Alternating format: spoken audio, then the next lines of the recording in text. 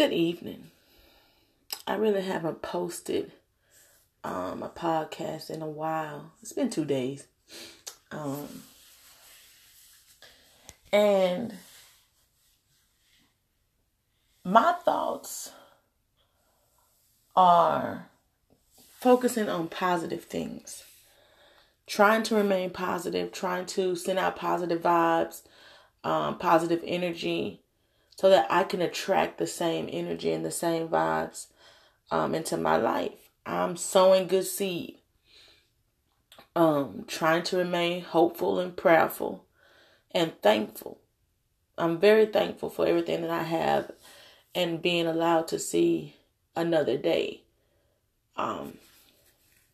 It is important that we remain thankful and grateful. A lot of people are still, not trying to accept the fact that you might not have everything that you want and that you desire right now, but be grateful for what you do have. Be grateful and thankful for life, period. I mean, you have another day on this earth to help someone else, to encourage someone else, to be a good friend, to be a good wife, to be a good husband, to be a good father, to be a good mother, to be a good sister or brother, to be a good, cousin, uncle, aunt. You have another chance to right or wrong, to make amends, to forgive, to let go, to appreciate all of the things that you do have. So be grateful for what you do have.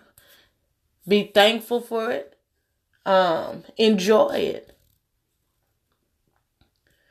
I might not have that significant other in my life, but I'm going to enjoy my singleness. I'm going to do everything that I can possibly do while I'm single. And then hopefully, when I do meet that significant other, we'll be able to enjoy some of the things that I've done.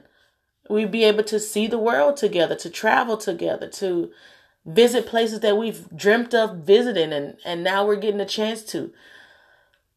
It makes my heart smile just to know that I'm going to have that opportunity to do such. To wander the world with my significant other. That puts a smile on my face. That keeps me like, yes, that's going to happen. We're going to see the world together.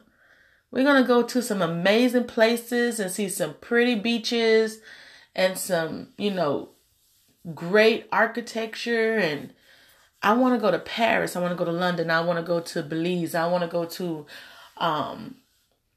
Bora Bora. I want to see Israel. I want to go to Jerusalem. I want to see some pyramids. I want to see all these things that we have read about in school, that we've watched on National Geographic, that we've watched on the Discovery Channel. I want to see all of that. I want to be able to witness all of the good wonders of the world that God created, all of his magnificent creations. So I'm going to remain thankful, and I'm going to remain grateful, and I'm going to enjoy this moment in my life as if I've never enjoyed anything else before. Because in this time, I'm constantly evolving. I'm constantly growing. I'm constantly learning. I'm constantly